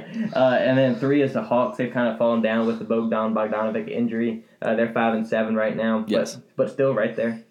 The Heat are 4-7. This is the shock. This is the biggest shock. This is the biggest shock of the year right now. They're 4-7. It's like, dude, what? I have at the 2 seed. You have at the number 1 seed, right? Yeah. Yeah. This has shocked us completely. I did not expect this from this team. Is there any injuries going on across this team? No. I mean, I've not heard any major injuries or nothing like that. So I guess they just fell apart. Yeah. And then also the Wizards are 3-8 at the bottom. Shock nobody. It does shock nobody. The Russell Westbrook experiment has failed, possibly. But now for the Western Division, the Northwest Division, Jazz are leading the division at 9-4. Trailblazers 8-5. Thunder 6-6. Nuggets 6-7, kind of a shocker there. Nuggets haven't been up to par recently, and then Timberwolves 3-8. Not a shock. Not that much of a shock. No, and then we'll get to the Southwest Division. The Spurs are 7-6, leading that division. That's kind of is a shock right there. Yeah. Especially with the Mavericks at 6-6 there, and then the Grizzlies 6-6, Pelicans 5-7, Rockets 4-7. But for the Mavericks, they're going to be doing just fine. I think they'll win this division still because Porzingis came back last night or the night before that. But so he came back. He's starting to now get working into the offense. He came back. He scored like 18 points, I think. So he played well. They're going to run with this division here soon. Yeah, they will. And then for the Pacific Division, at number 5, you have the Kings at 5-9. At number 4, you got the Warriors 6-6. Number 3 is the Suns 7-4. Number 2, the Clippers at 10-4, and number 1, the Lakers at 11-3. And they are the best team in the league right now, record-wise. Number 1 seed in the Western Conference. They're 11-3. They're the first. I mean, they are the first 10-win team of the season. And they do lead the NBA in wins and win percentage. Yes. I mean, the only team that's over 70% with them is the Clippers. Yeah. And they've done a great job as far as their moves. We've talked about this, obviously. The moves that they did, passing on DeRozan, passing on these different players, and signing the players that they did. It was a phenomenal job by them, and they really built this team into something that's scary for a lot of teams. And so definitely see how the rest of the year goes for them. You know, that first year LeBron signed with them and his final streak ended. Mm-hmm. A lot of people criticized him in that move of why would you go to a crap team, yada, yada, yada, can't do nothing without help, yada, yada, yada. If you remember his comments, he's even said when he signed his contract, he said the first year we won't be good. Yep. We need to see what we have, we'll evaluate, and then we will load up. Yep. They did exactly that. They did. LeBron is a GM. If actually after the NBA, if he actually was a general manager, he would be a really good GM. He would. See, because that's basically what he's been doing his entire career. Yeah. But looking at this Lakers team, he is completely he's refaced it. He's rebuilt it since that 2010. Kuzma's literally the only one I think that's still there from that year. What, from that 16 year? Yeah. I think you're right. I think he is. I mean, maybe somebody else. Yeah, maybe somebody deep on the bench. Yeah, but that Caruso. Yeah, Caruso's the only guy he kept. Yeah. He's like, I like you. A bald white guy that can dunk. He's like, that's a keeper there. He's my highlight reel. I need him. Yeah, definitely. Actually, he's not he's actually a good player. I mean, but he loves him some Caruso. I know. He's just a mythical legend. Like, it's just the legend of Caruso. It is. But look at this Lakers team. This team is dominant. Right now, if you had to take a bet, 15. I mean, we're not even 15 games in the season. Yeah. I mean, we're close. Yeah, but 15 games, almost 15 games in the season. If you had to take your guess on who's going to be the champion, easily the Lakers. Yep. I mean, you can't look at any team and say, "Oh, this is a championship team." The Lakers are the championship team that looks like it. They are. The question will begin soon. Can this team go for a three-peat? Yep. That's a real debate that's about to open up. Yeah. And only thing that's standing in their way is the Brooklyn Nets. The Brooklyn Nets have won their first game with Harden, 122 to 115 over the Magic. Yes. Harden came in there and changed the entire offense. Yes. And they played phenomenal in this game. James Harden was 32 points, 12 rebounds, 14 assists. And then Kevin Durant, who benefited the most from this move right now, is 42 points, 4 rebounds, 5 assists. He's able to just stand over there. Harden does his stuff, kicks it to him, boom, hits a shot, assist for Harden, score for Durant. World happy. So multiple people happy. Yes. So Brooklyn Nets, they played really good in this game. They were down early, came back, was able to win this game, and do a great job against a really good Magic team. The only thing with Brooklyn Nets, I think they do need to trade Kyrie Irving. I think that's a gimme. That's a game. I mean, if he comes back in this offense, what in the world is going to happen now? Because with this offense, how it's constructed right now is perfect. Yes. James Harden doing stuff, doing what he does, and then kicking it to Durant. Durant does what does, and then scores. Durant's a good spot-up shooter as far as just catch it. I'm 6'11". You're what? 6'8". I'll just shoot over you. And it's one of those. It's a very good offense that they can run. D'Antoni is the assistant coach for the Nets. So he helps Harden. He helps Harden. He's running that same system offensively. I think it works perfectly. Harden's happy there. And happy Harden means good defense. 12 rebounds from Harden. 12 rebounds, 14 assists. Yes. He had how many points, you said? He had 32. So, I mean, that's Triple-double. a solid triple-double. That's a solid triple-double. It is. And so you have Harden playing great and happy and everything. Why would you interject just poison into this team with Kyrie Irving? He's everywhere he's gone is poison. I mean, be honest. It really is. It really is. He went to the Celtics, poison. The Cavaliers towards the end, poison. And then now with the Nets, he was poison until Harden came there. And now they have a chance, but Kyrie's now still where's Kyrie? Hasn't showed up to work yet. Yeah, they always say he's questionable, but I mean, what the crap? Yeah, questionable. Yeah, do you want to play today? I know, you want to play today? But why? Just get rid of him. I mean, just get rid of him. Get some role players for him. That's what I would think. Role players and a good pick. That's what I would get for him. I think that's a reasonable trade, especially for a guy who's got this much baggage. Yes. To get some reasonable players for him. to be able to restock the Dinwiddie departure, the LeVert departure, and the draft pick departure, and also Jarrett Allen's departure. That's 3 people and a draft pick that is gone, and from your team that really are key players from that Brooklyn Nets run the past few years. And so you definitely need to rebuild that, get some more players in there, and I think they should do that and will do that, but it's just a matter of when they'll do it and if Kevin Durant wants to get rid of Kyrie. Which, if he's smart, he does. I think he does. But a lot of people in the media are like, oh, no. But I don't know. You ask Shaq. Yeah, Shaq and Chuck. Yeah, they're the only 2 that keep it real. Maybe a little too real sometimes. Mm-hmm. They both take shots at Kyrie and Harden both. And I do agree with their takes for the most part on Harden and Kyrie. I think Harden, it's more – Harden will play hard. I'll give him credit. Yes, you need to motivate him somehow. Yeah, but you need to motivate him. And I think with the Nets, he's motivated because he's got KD. They both have a common goal. They want to get to the championship. They want to prove doubters wrong. Because Kevin Durant, everybody says he's never led a team to the championship. And so he wants to get that. James Harden, never been to a championship, wants to get there. Well, he's been, but never won. Well, been with the Thunder. Yeah. But he's never done it kind of sort of on his own with one other player, but that's about it. I mean, with the Thunder, he had like him, Durant, Russell Westbrook, Serge, Kendrick Perkins. I mean, that was a nasty team. Yeah, was Adams on the team too? Yeah, I think so. Young Adams. Rookie Adams. Yeah, but this team right now is perfect. Don't mess it up. Don't screw it up. Kyrie.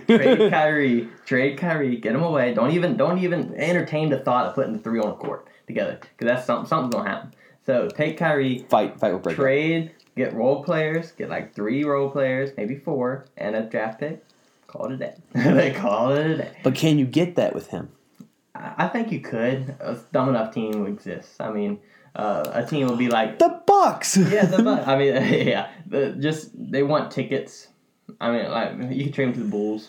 Bulls probably want tickets. Do we trade him to the Wizards and get Westbrook? You could. I mean, you could. It's how would that offense even work? No, I wouldn't even want to do that. I mean, it's one of those. Bradley Beal may be all right, but that wouldn't happen. But no, he wants to leave. Yeah, I mean, he said he's Wizards like just keeping him back.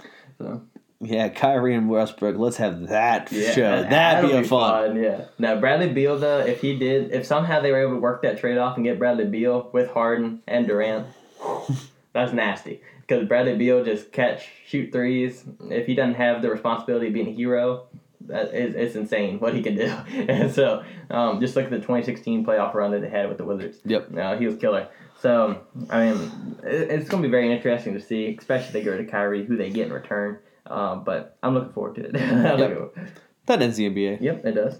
Quickly move on to the NHL. Last night in the shootout, the Penguins beat the Capitals. First win of season. 4-3. We are 1-2 going on. But we won 4-3 against the Capitals. I was excited. Casey D. Smith was the goalie, and he actually performed very well. Mm-hmm. He was 20 saves of 23 attempts, 3 goals allowed. But he did have, in the shootout, he shut down everybody. Yeah. They had 4 different people. In overtime, he shut down. 4 different people. It was TJ Oshie. Ovi was at the end.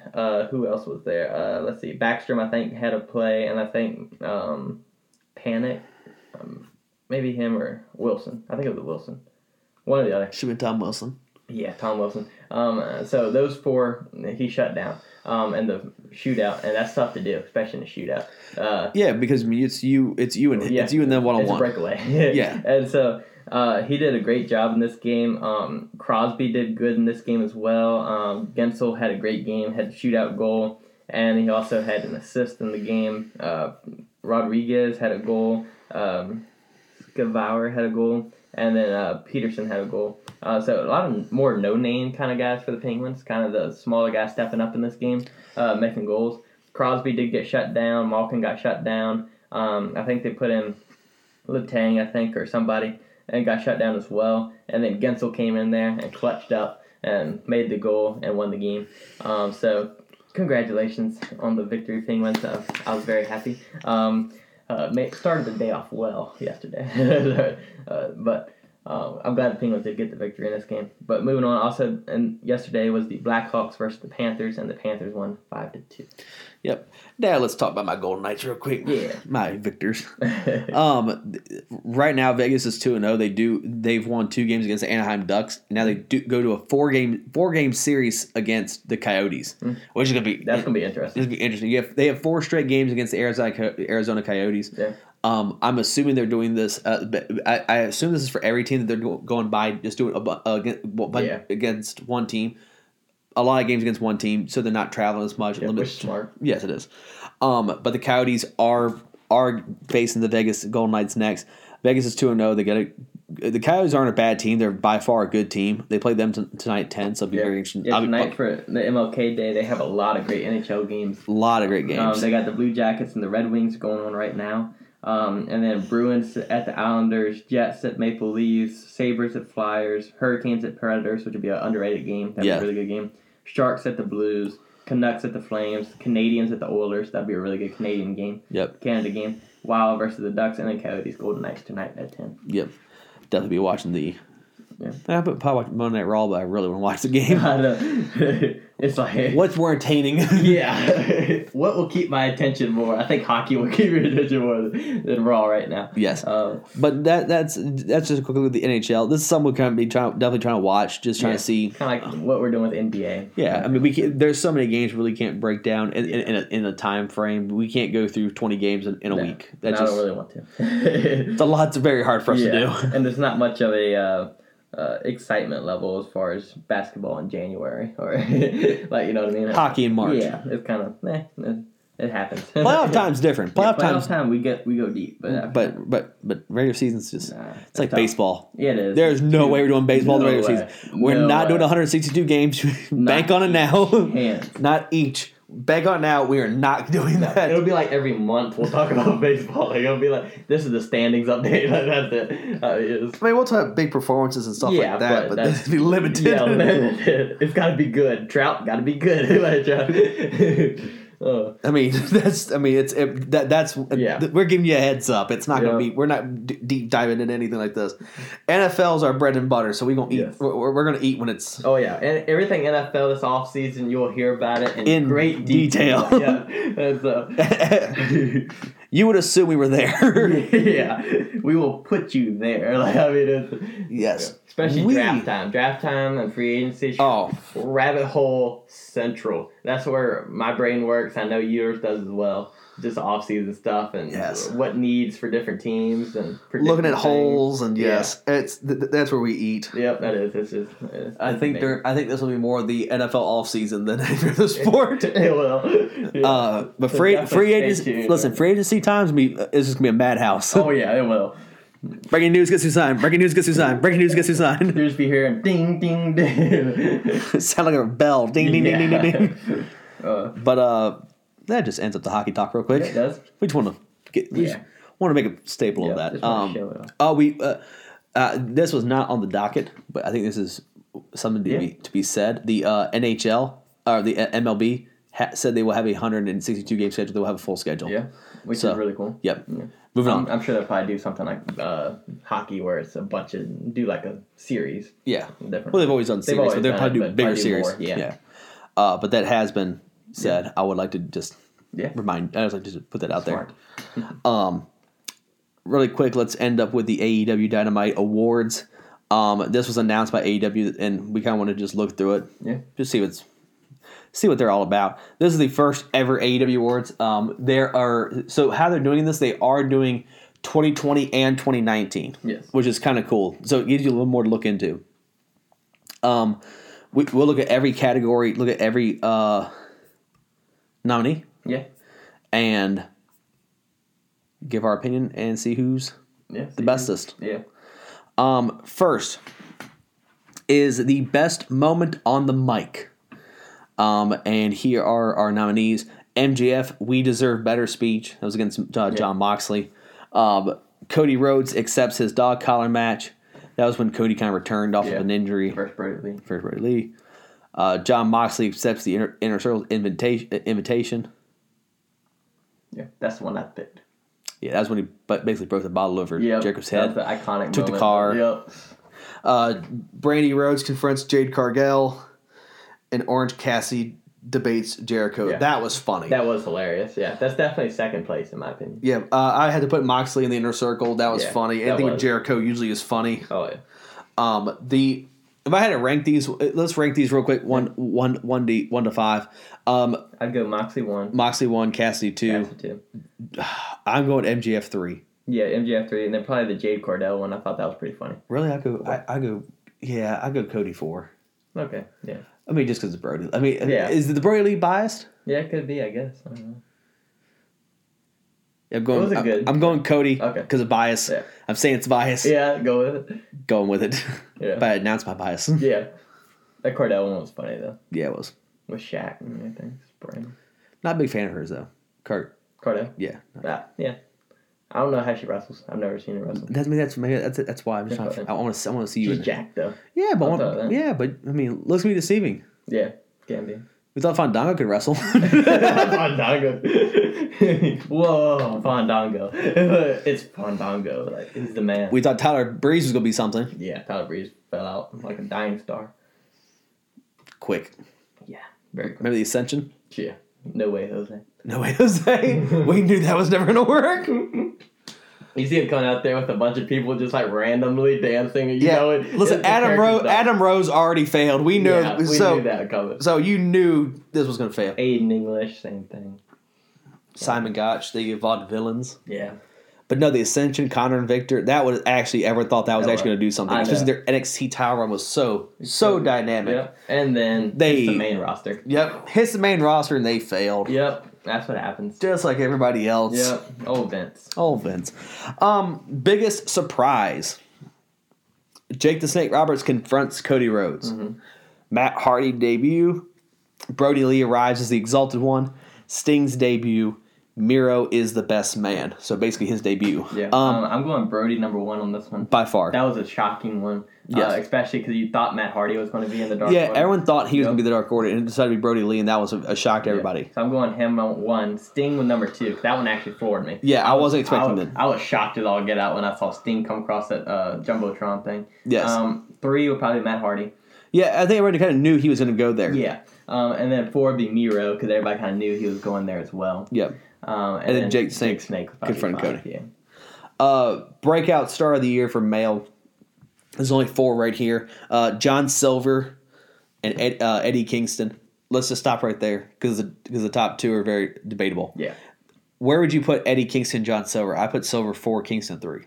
Okay. I probably do the same thing. Kingston did have a title shot. Yeah. So that was a big shot. But John Silver, though, is probably the quickest riser I've seen as far as in the company right now. Right. As far as just TV time on the Being the Elite show. Mm-hmm. Just went from that to just shooting off and getting TV time on AEW Dynamite. Kingston's always a big storyline. Kingston's always a big storyline, so I'm going Kingston. 3. Now 1 and 2 is Orange Cassidy and Darby Allin. This is very debatable. Yes, it is. Who would you put at number 1 and who number 2? For me personally, I did Orange Cassidy 1, Darby Allin 2, just because Orange Cassidy was in the biggest feuds from Jericho from pretty much from January till September. He was in huge feuds with Jericho and he had the Pac fight. He also this was the first year he really wrestled on main TV. A lot of people never seen him wrestle. Did a great job. Had a great promo for his promos. And all that with stuff. Jericho. A great debate. Then with Jericho, and then it was just I thought it was a really great series. Darby Allin did a great job. He got the title. I understand that part of it. And if you want to give it to him, that's fine. It doesn't bother me. But Darby Allin from that time, from January to September or whatever, he didn't do too much. As far as he was in matches, but I don't remember them. Right. And so it's more of the memory factor as far as remembering during the pandemic, during the times when it was everybody. Well, basically it was just him and Taz and Brian Cage just going at it. Yeah, and so it was just pretty much the same thing over and over and over again, but with Orange Cassidy it was something different, something new. Exciting. Funny, especially during the pandemic time when it was no fans. And he came in there and pretty much stole the show, kind of like what Otis did with WWE, but they never rewarded him. But Orange Cassidy had a great time, great job with AEW, and really boosted AEW up, I thought, during that time. Yep, he did a title match against Cody with the TNT title, so I think he got 2 actually. Yeah, I think he did. So I mean, he was definitely involved. Yeah, he was. And with Trent and Chuck and all those, it was funny. Yeah, the best friends.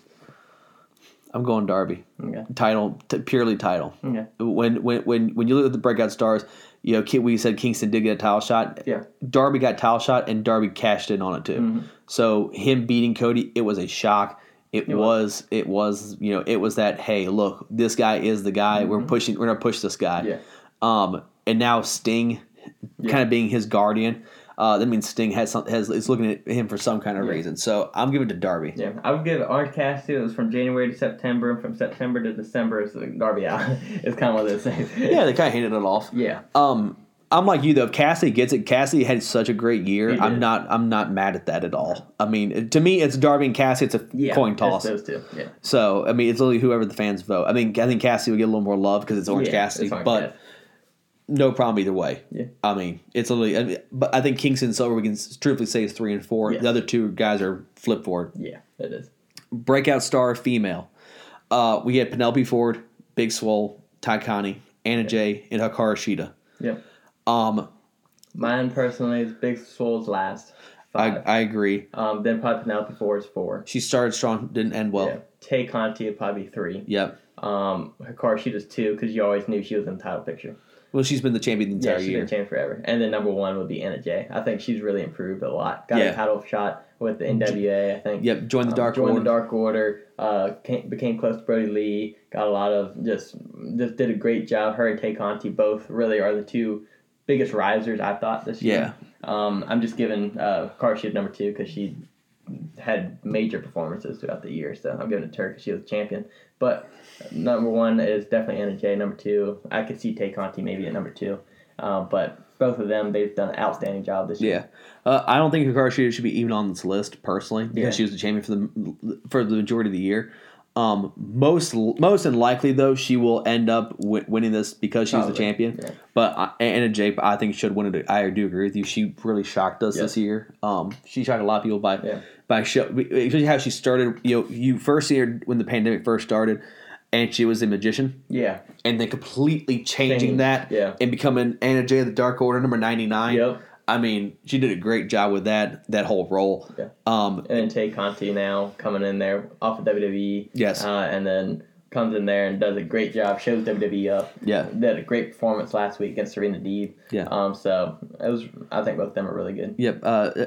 Sheeta probably will win it though. I'm fine with Sheeta winning it. Yeah, I am too. But I don't think she'd be on the list. No, but Penelope Ford is kind of one of those. She had one good showing, and that was really. And then they just Big Swole. She had really never did anything. She was just her and Britt Baker feud. That was the only thing. Yeah, but that wasn't even. They really didn't even get in the ring, did they? No, they did once. I think at one pay-per-view. But the fact that I can't remember is the point. I know that's the. But like I said, Hikaru Shida probably will win it because she's a champion. Yeah. But biggest beatdown. Inner Circle jumps Orange Cassidy. The Dark Order attacks the Nightmare Family. Nyla Rose puts Riho and Cheetah through tables. Brian Cage sneak attacks Jon Moxley. The Nightmare Family in the Inner Circle brawl. I'm going to go Inner Circle and Orange Cassidy. Okay. I'm going to go Dark Order and Nightmare Family. I remember that one. That was when Cody Rhodes was on the neck brace. Hit him with the old TNT title. Yeah. Shattered it to pieces with Brody Lee. I thought that was a really cool moment. Orange Cassidy and MJF and all those with the Inner Circle. That would definitely be number 2. And then... What's the other ones? Nightmare Family in the Inner Circle brawl. Okay, that'd probably be 3. That was a good one. Brian Cage sneak attacks Moxley, and then Nyla Rose puts Rio and Cheetah through tables. Yeah, the women's one would be the last one. I don't even remember it. I don't either. I don't. I don't remember the Brian Cage one or that one. The Brian Cage one was when Moxley was a champion. Remember they were going to go to the. That's when they started their little feud. Oh yeah. Remember then that's when Taz showed up the FTW title. Yeah. That's about when that happened. Yeah, I would go the other one with the Inner Circle and Nightmare Family feud. That was funny with the isn't that the one where they crashed through Jericho and them were up in the top there and they walked up there and busted through the glass. I think that was them. That was the beginning of AEW. Oh, that's exactly what that is. That was a good one. Oh, I forgot about that. Yeah, that was good. It was. That'd probably be number 2, actually. I'd move Orange Cassidy to 3. That's 2. And then number 1 yeah, Dark Order and Nightmare Family. I remember that Dark Order Nightmare Family. That was a really big moment there. Yeah. That was a big shift. Yeah. So I'm going with that one, number one. Yeah, I'm kind of torn now because I forgot about that. I agree with you. I put Nyla Rose at 5, Brian Cage and Moxley at 4. Yeah. Because Inner Circle and Cassidy. The Nightmare Family was fun. I mean, that was a really good segment because that was funny because that took us some shots at WB too. That was really early too. That was a good one. Yeah, it was. Dark Order and the Nightmare Family was really good. Yeah. Yeah, I'm kind of torn between them all. Yeah. They were all really good moments. They were. Biggest beatdown though? I'd probably go Brody Lee and them because they beat down Cody. Yeah, they had him on a stretcher. Yeah, and Brandy. Yeah. Anna Jay took down Brandy. Yeah, I'm going the Dark Order. I went with that one. Plus, he destroyed the title. Yeah. Let's go Dark Order. Yeah. I changed my pick. My apologies. That's right. I'd probably go Dark Order number 1, Nightmare Family, Inner Circle 2, and then Inner Circle and Orange Cassidy 3. I agree with you. You make a good case. Thank you. I forgot about that moment. I couldn't remember what they're talking about. That's why I was like, Now you said that, I was like, crap. That's the only one I can think of as far as what their moment's thinking of. Yeah, but I also forgot that MJF was part of the Nightmare Family. Yeah. Really early. Really early. Yeah, I remember that. And then he split off of them. Through the talon. Yeah. High Flyer Award. Best High Flyer in AEW. 4 great candidates, but I'm like, this is easy. Let's go number 4. Number 4, I'm putting Mark Quinn. Yeah, I see. Number 3, I'm putting Pac. Mm-hmm. Because he's been a bruiser, not really a high flyer. Yeah. Number 2, I'm putting Nick Jackson. Yep. Number 1, Ray Phoenix. I agree completely. Yeah. No debate? No debate. Ray Phoenix is number 1. 100%. Yeah. No, not Nick's right. Nick's right there. Nick's right there. But Ray Phoenix has just done some crazy stuff. Up there, like, dude's got insane balance. Like if you can jump from like the mid rope to the top rope and then flip on the other side of the rope and then back to this mid rope, back to the mid rope and then jump, like it's just all right. You win. No arguments. I would just lay down after that and be like, all right, pin me. Like, I'm done. I'm good. Hardest moment to clean up after. We have the parking lot brawl. Okay. That was the Santana Ortiz and then Best Friends. The bunkhouse match, the violent, bloody match. That was a crazy match. Big Swole dumps garbage on Britt Baker, and then Orange Cassidy drops orange juice on the Inner Circle. The Britt Baker one would be last. Yes. Then probably the first one you said. The parking lot brawl. Parking lot brawl, that'd be third. Then I think the bunkhouse match. Bunkhouse match would be second, and then first would be Orange Cassidy. No debate. Yeah. It's orange juice. I know. It's Plus, the jacket was a big part of that feud. It was, and they brought it up so much afterwards. Poor Jericho had to wear a white suit that day.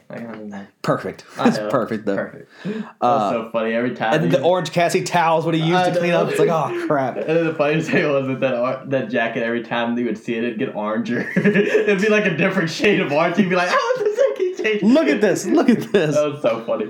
That feud was perfect for AEW. It was. It was amazing feud.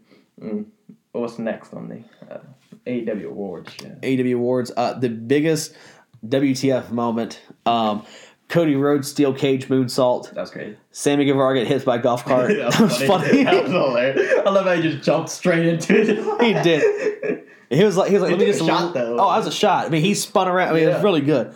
Bloody Britt Baker versus Hikaru Shida. Young Bucks frog splash off the stadium railing. That was actually kind of cool. It was cool. And then Kenny Omega wins the AEW World Championship and walks out of AEW. Okay, I'll go Britt Baker last. Yes. Then I'd probably go. I'm Backstreet Brawl. No, wait, what's that one? I'm gonna go the Young Bucks in the stadium. Yeah, that's 4. That'd be 4. Sammy Guevara getting hit by the golf cart 3. Yeah, I agree with that. 2 is the moonsault from Cody. Yeah, and then 1 is Kenny. Yeah, I could agree with that. Because the biggest WTF moment for you to say watch TNA. Yeah. Blew me away. I know. I was like, dude, what? Especially when you have WWE and they don't even speak of another company. Yes. Then you got AEW just like, if you want to find out what's going to happen, go to TNA. Yeah. And then they got NWA matches already. Blows my mind. I know. It blew my mind, too. So, biggest WTF moment? Definitely that. That's definitely that. Yeah. And then the cage, though, that was crazy with That was Rhodes. crazy. Just how quick he did it. Like, I mean, normally you get up there, you wait for a few seconds. Look around, get the hype. Down there, kind of like groggy, gets up and just gets in position. Up, bam. It was just up, boom. And I was like, oh my goodness. LOL moment of the year. Jericho and MJF Le Dinner Debonair. Number 1. Doesn't have to hear anything else. Britt Baker waxes Tony Schiavone. I don't even remember that. I remember that a little bit. Young Bucks kick MJF into a pool. Yeah, that was funny. That was funny. And then the Inner Circle Vegas trip. That was hilarious. Number 1 is obviously Dinner Debonair. Number 2, Las Vegas trip. Yep. And then 3, MJF, 4, 5, I don't care. There was no 5. MJF in the pools, number 3, and then Definitely. Britt Baker, number 4. Yeah. MJF was just hilarious. He was. Anything with MJF is just gold. It's gold. Comedy gold. Best Twitter follow. Even the thing with what was her name? Doggone it. The when he was doing the presidential campaign, that random girl was just like not smiling. He'd just be like, "Somebody," he'd just get up. What was her name? I forgot. Oh man. Crap. Hang on. Look it up. Look it up because that was so funny when he would do that, and then he got doing it with a few other people there. It was so funny. This MJF this entire year has just been Comedy Central. Yes. But yet good storylines. That's the funny thing. Like it's hilarious. MJF is definitely the next Jericho Rock kind of person because when he talks on the mic, it's just so natural. It's hilarious. It's no stumbling and bumbling. It's just perfect. Can't find it. I'm trying. It's probably difficult to find. Just do like random MJF person who yelled. Like comes up a huge list on Wikipedia probably. So last time my wife's most hated man in the world. Yeah. If you go after Brody Lee's son after he died, you know you're a heel. Then like you're 100% heel. Like, MJF's the man.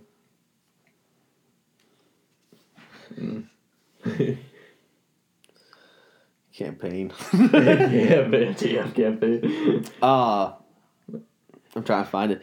Best Twitter follow. Let's just get to the next award. Best Twitter follow. Nyla Rose, Dr. Britt Baker. 3rd. Orange Cassidy. 2nd. MJF. 1st. That's fine. Go crap. MJF's hilarious on Twitter. Like, he is. Like, if you post F that kid, Brody Lee Jr., like I mean that's ruthless there. Like that takes your heel work to the next level. Like you go on social media on your heel work, that's good. That's good stuff there. That's her. I see her there. Yeah. I mean, I've seen her. I remember her face, but yeah, where'd it go? Oh, there it is. Because he had the neck brace on that time. yeah, that's her. Yep. Oh, man, what was her name? Was that Sheila or something? Or? No, Reba's the one that was with Britt Baker. Reba was with Britt Baker. Yeah, we can. I can't find it. We'll figure it out later. Yeah, we will. We'll probably say it next week. Yeah, tune in on Friday. we'll tell you it is. The last award is the Bleacher Report pay-per-view moment of the year. This is the best moment from the pay-per-views, and this is hard. Yeah, this one is. Stadium Stampede. Moxley wins the AEW Championship. Shida wins the AEW Women's Championship. Omega and Paige defeat the Bucks. Darby Allin wins the TNT title. Young Bucks win the AEW Tag Team titles. There. Let's talk about all these moments individually. Stadium Stampede. Huge. This was the thing that kind of catapulted AEW. Yes. I mean, it had all the stars. Big moment. I mean, first match kind of. Yeah, it was like a 45. It was like 45 minutes, and it was one of the video matches, cinematic matches. Cinematic matches, just like the WWE did. Boneyard match. There you go. Firefly Funhouse and all that. Swamp Fight. Yeah, and Moxley win the AEW Championship. That was a huge storyline because you had Jericho dropping the title. You had Sammy Guevara, not Sammy. You had Santana Ortiz, both interfering. Yep. You had Moxley take off the eye patch. Yeah. That crowd was electric. It was. Sheeta winning the championship was very, very big. It was. Big moment from her. She was a big time underdog. Too. Yeah, she was. Omega and Paige versus the Bucks. Everybody thought they were losing the title that night. Yep, they did. There was no freaking way they were walking out, and they did. And they did, yeah. That was a shock. That was. Then the Bucks finally winning the title against FTR. Which was a crazy match. Classic awesome match. Classic tag team match. Did a bunch of cool moves from tag teams of old. Yep. Darby Allin win the TNT title from Cody. That was a shock. That was a shock. Nobody thought he was winning that match. So, out of these 6 moments, 6, right? 1, 2, 3, 4, 6. We got to rank these. Yeah. So God bless America. I know. Number 6, personally, would probably be the Sheeta match. For all the other matches, I was going, oh my God. This one, I had that moment, but it wasn't as strong. As the other ones, yeah. Right. Then crap. Number 5 probably be the how do you rank them? That's the hard part. I know. I agree with you. Sheeta's 6. I'm gonna go Darby Allin 5. Yeah, I don't know how I'm putting it that low, but I have to. I'd probably go that 5 too. After that, I'm going Stadium Stampede at 4. Okay. Because I'm looking at the other 3: Moxley, Omega, Page, and the Young Bucks. Stadium Stampede was funny. It was very comical, cinematic, but it didn't have that, oh my God, what did I just watch moment. I'll probably go Omega Page at 4. Okay. Just because I remember that fight, but not as much. Stadium Stampede, I remember that a lot because I remember Kenny Omega hitting the one-winged angel off of like the top of like the almost on top of the arena. Kind of sort of really cool. Okay. 3, I'm going Omega and Page. Okay.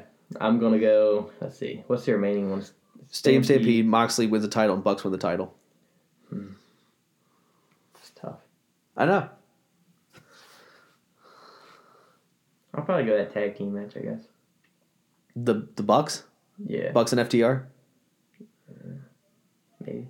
Nah, I'll probably go Stadium Stampede. I'll go Stadium Stampede. Okay. Yeah. So, you and me got the Stadium Stampede and the Omega Page. Yeah. Flip-flop. Flip-flops. Number 2, I'm going Bucks win the titles. Okay. Win the tag team titles. Yeah. And then number 1 for me is going to be Moxley win the AEW. I'll probably do the same thing, I guess. If they had a crowd with the Young Bucks match, Yeah. I think it would be That's why electric and over. But over you top had of you had a crowd with that Moxley. But yeah, the crowd with Moxley, when I remember that was just Electric. Pandemonium. That place went insane. And so I'll go with that one. I think that one would be number 1. Pure crowd. That's the only pure reason. Crowd, yeah. If they had a crowd for the other one, I think that one would have won. Because hitting all those old moves and stuff, everybody would have caught on real quick. Yeah. Especially AEW crowd. AEW crowd, some hardcore wrestling crowd there.